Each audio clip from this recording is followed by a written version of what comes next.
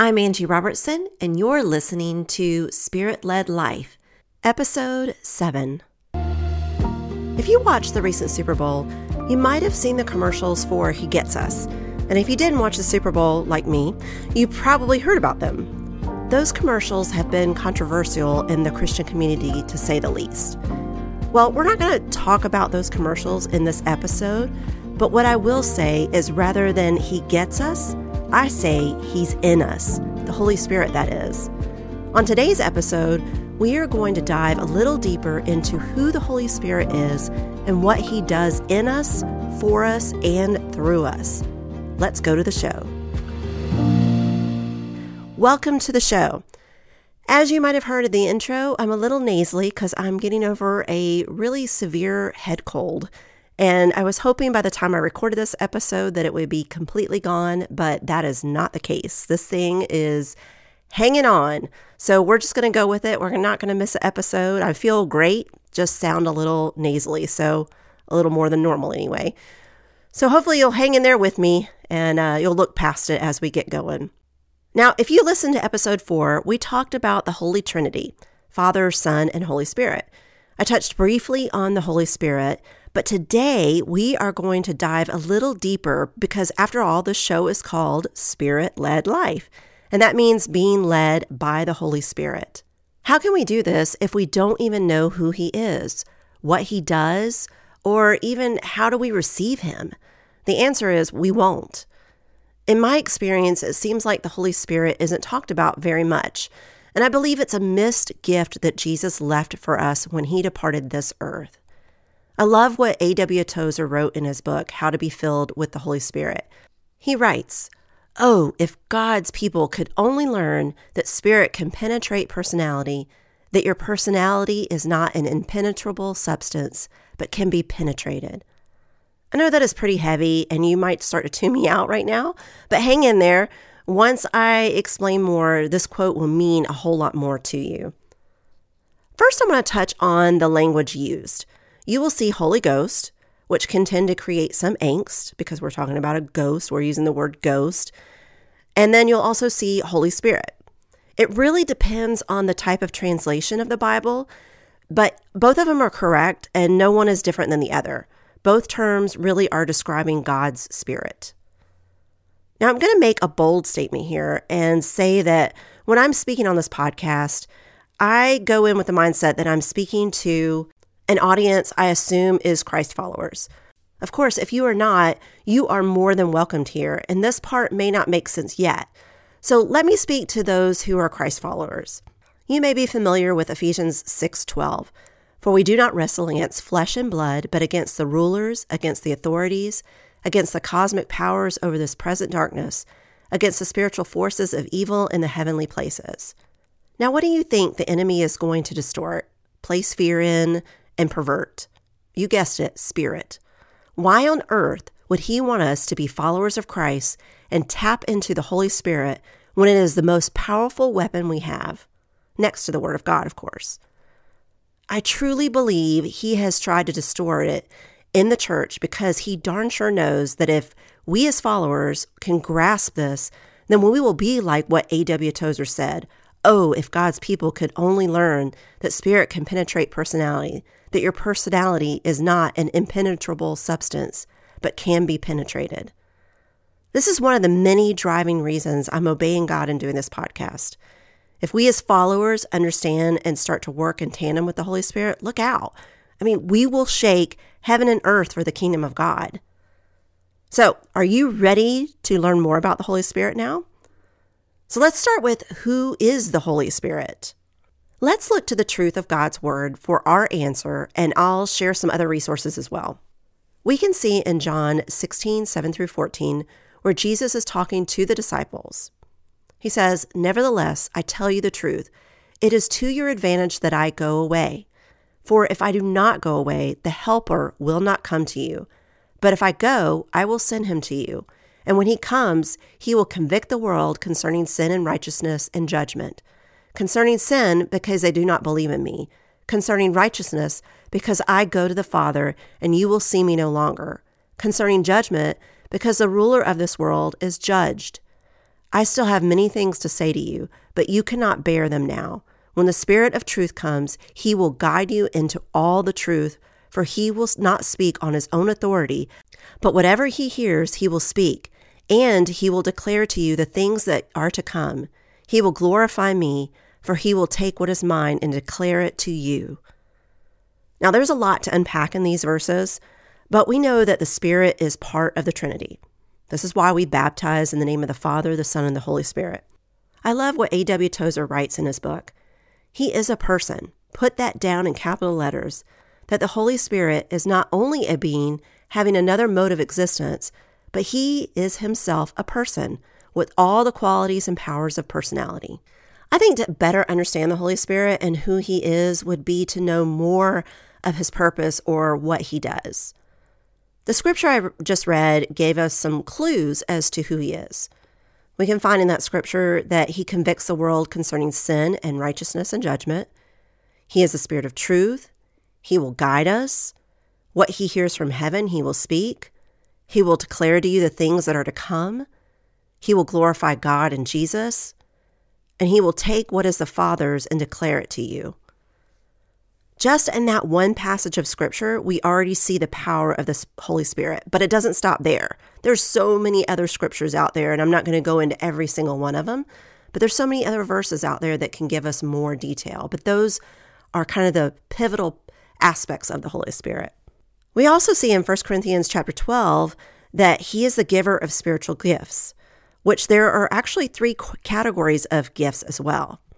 In future episodes, we will focus on one of the categories of gifts called the motivational gifts, which I can't wait because this really helps us understand even more how God designed us, because the motivational gift is placed in you at the time that God formed you. So also in Galatians 5:22 through 23, we see he produces the fruit of love, joy, peace, patience, long-suffering, kindness, goodness, faithfulness, and self-control within the believer, also known as the fruit of the Spirit. Here are some other roles the Holy Spirit plays as well. He strengthens and equips us. He does the work of regeneration. He gives us life and sustains us. He purifies us, unifies us, guides us, and directs us. He comforts us. After all, Jesus said he's the comforter. He gives us assurance and evidence of God's presence.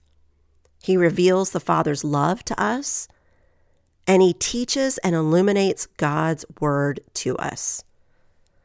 And we've talked about this before, about how you can read a verse of scripture, and at the time, it may not be something that God's teaching you, but then you'll go back later and that verse is completely different. That is the Holy Spirit illuminating that to you and bringing that to life because it's something that you need in that moment. I love how our current pastor, Jordan Tardo, described the Holy Spirit in a recent sermon, which I'll link to in the show notes because it's an amazing sermon and it'll help you to further study this. And I gleaned so much from it in preparing for today's episode. He says, Jesus breaks the chains, and the Holy Spirit helps remove the chains and heals the trauma from the chains. I don't know about you, but that's good news for me because given my past and history, I'm glad to know that not only did Jesus break those chains, but they're removed and I can be healed from them. So more about the Holy Spirit. He's not a ghost to be frightened of or a force to be wielded, but rather an equally divine member of the one triune God, the Spirit of God, and the Spirit is worthy of praise, worship, and obedience. So I hope you're starting to see the power of the Holy Spirit and understand why it is important to acknowledge him and live your life in tandem with him.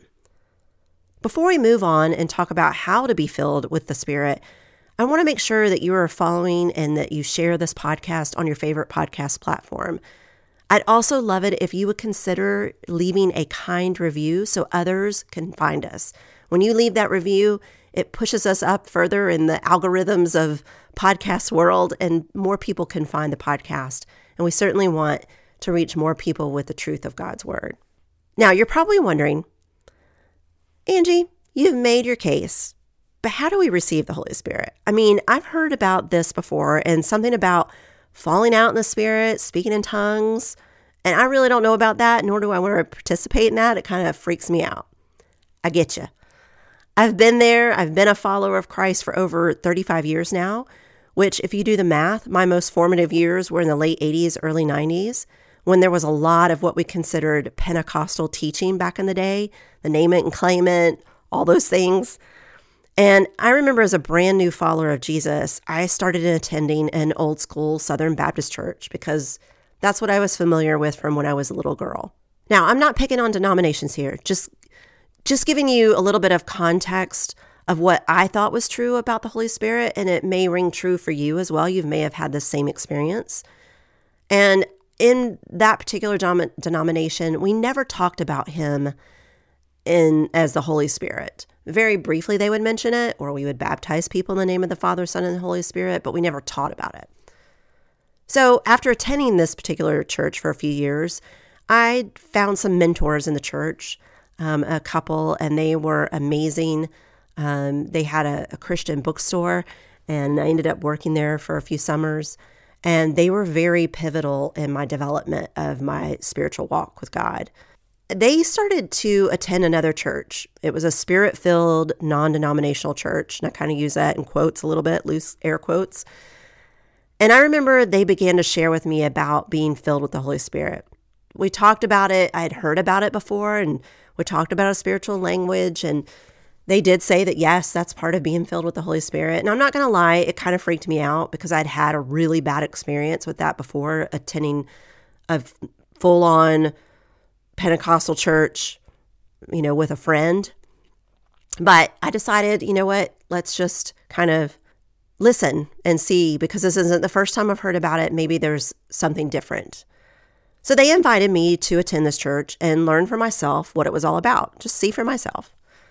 Well, the pastor of the Baptist church that I attended got wind, and he was not at all happy about this and preferred that I not attend. As a matter of fact, he actually didn't welcome the couple back into their church, which I thought was kind of wrong. But anyway, again, we're back in the day when there was a lot of misteaching of theology. But me being the person that I am, and if you're familiar with the Enneagram, I am an Enneagram 6, and we are loyal to a T, and we trust authority until we don't trust authority. And when we don't trust authority, then we become we start questioning and we start to rebel a little bit. So I kind of started to fall into that. Didn't realize that at the time, but that's absolutely what was happening. So I attended the church, and yes, they taught that to receive the Holy Spirit, you had to speak in tongues. That was a byproduct of receiving it. That's how you knew that you received the Holy Spirit, as you started speaking in tongues. And the way that they taught was that this was something that was available to believers. Once we've been saved, this was something that was available to us. And I thought it was the only way that we could receive the Holy Spirit was to begin to pray, speak in tongues, and even fall out on the floor, all the things. But this was farthest from the truth. I have since learned, in order to be filled with the Holy Spirit, all we have to do is accept Jesus as our Lord and Savior. And as Jesus promised, he gives us the Comforter. He is received upon salvation. You don't have to speak in tongues to have the Holy Spirit, and we can see this in Scripture in Romans 8, 9, and 10. You, however, are not in the flesh, but in the Spirit, if in fact the Spirit of God dwells in you. Anyone who does not have the Spirit of Christ does not belong to him. But if Christ is in you, although the body is dead because of sin, the Spirit is life because of righteousness. If the Spirit of him who raised Jesus from the dead dwells in you, he who raised Christ Jesus from the dead will also give life to your mortal bodies through his Spirit who dwells in you. What I also learned is that being filled with the Holy Spirit is something that happens daily. And what I mean by that is that when we're filled with the Holy Spirit, it means to yield our lives to him so that he leads and guides us. And on some days, I don't know about you, it's harder to do that than others, especially if somebody's driving slow in front of you, or if you have a little road rage like I do. Any of those little things can always be a trigger of not allowing the Holy Spirit to lead us and guide us. And it could be to the biggest things about what person to marry or date, or what church to go to, or what school to attend, or what job to take. All those things can be yielded to the Holy Spirit to guide us. It is a constant surrender and practice. And the more we do it, the more we exercise that spiritual muscle so that we can fully live by his guidance. A.W. Tozer goes on to describe in that book how to be filled as this. Here is how to receive. First, present your body to him. And he references Romans 12, 1 and 2. And he said, God can't fill what he can't have. And I'll read Romans 12, 1 through 2. I appeal to you, therefore, brothers, by the mercies of God, to present your bodies as a living sacrifice, holy and acceptable to God, which is your spiritual worship. Do not be conformed to this world, but be transformed by the renewal of your mind, that by testing you may discern what is the will of God, what is good and acceptable and perfect. Now, circling back to speaking in tongues, in an upcoming episode, I am absolutely going to cover that. What does that mean? Is it for today's followers? Because remember, if we go back to the book of Acts, we see that the falling of the Holy Spirit and how they spoke in different languages. But today, I want to dispel the myth that to believe or even speak about the Holy Spirit, it also had to include speaking in tongues. At its basic, the Holy Spirit is for every believer and follower of Jesus.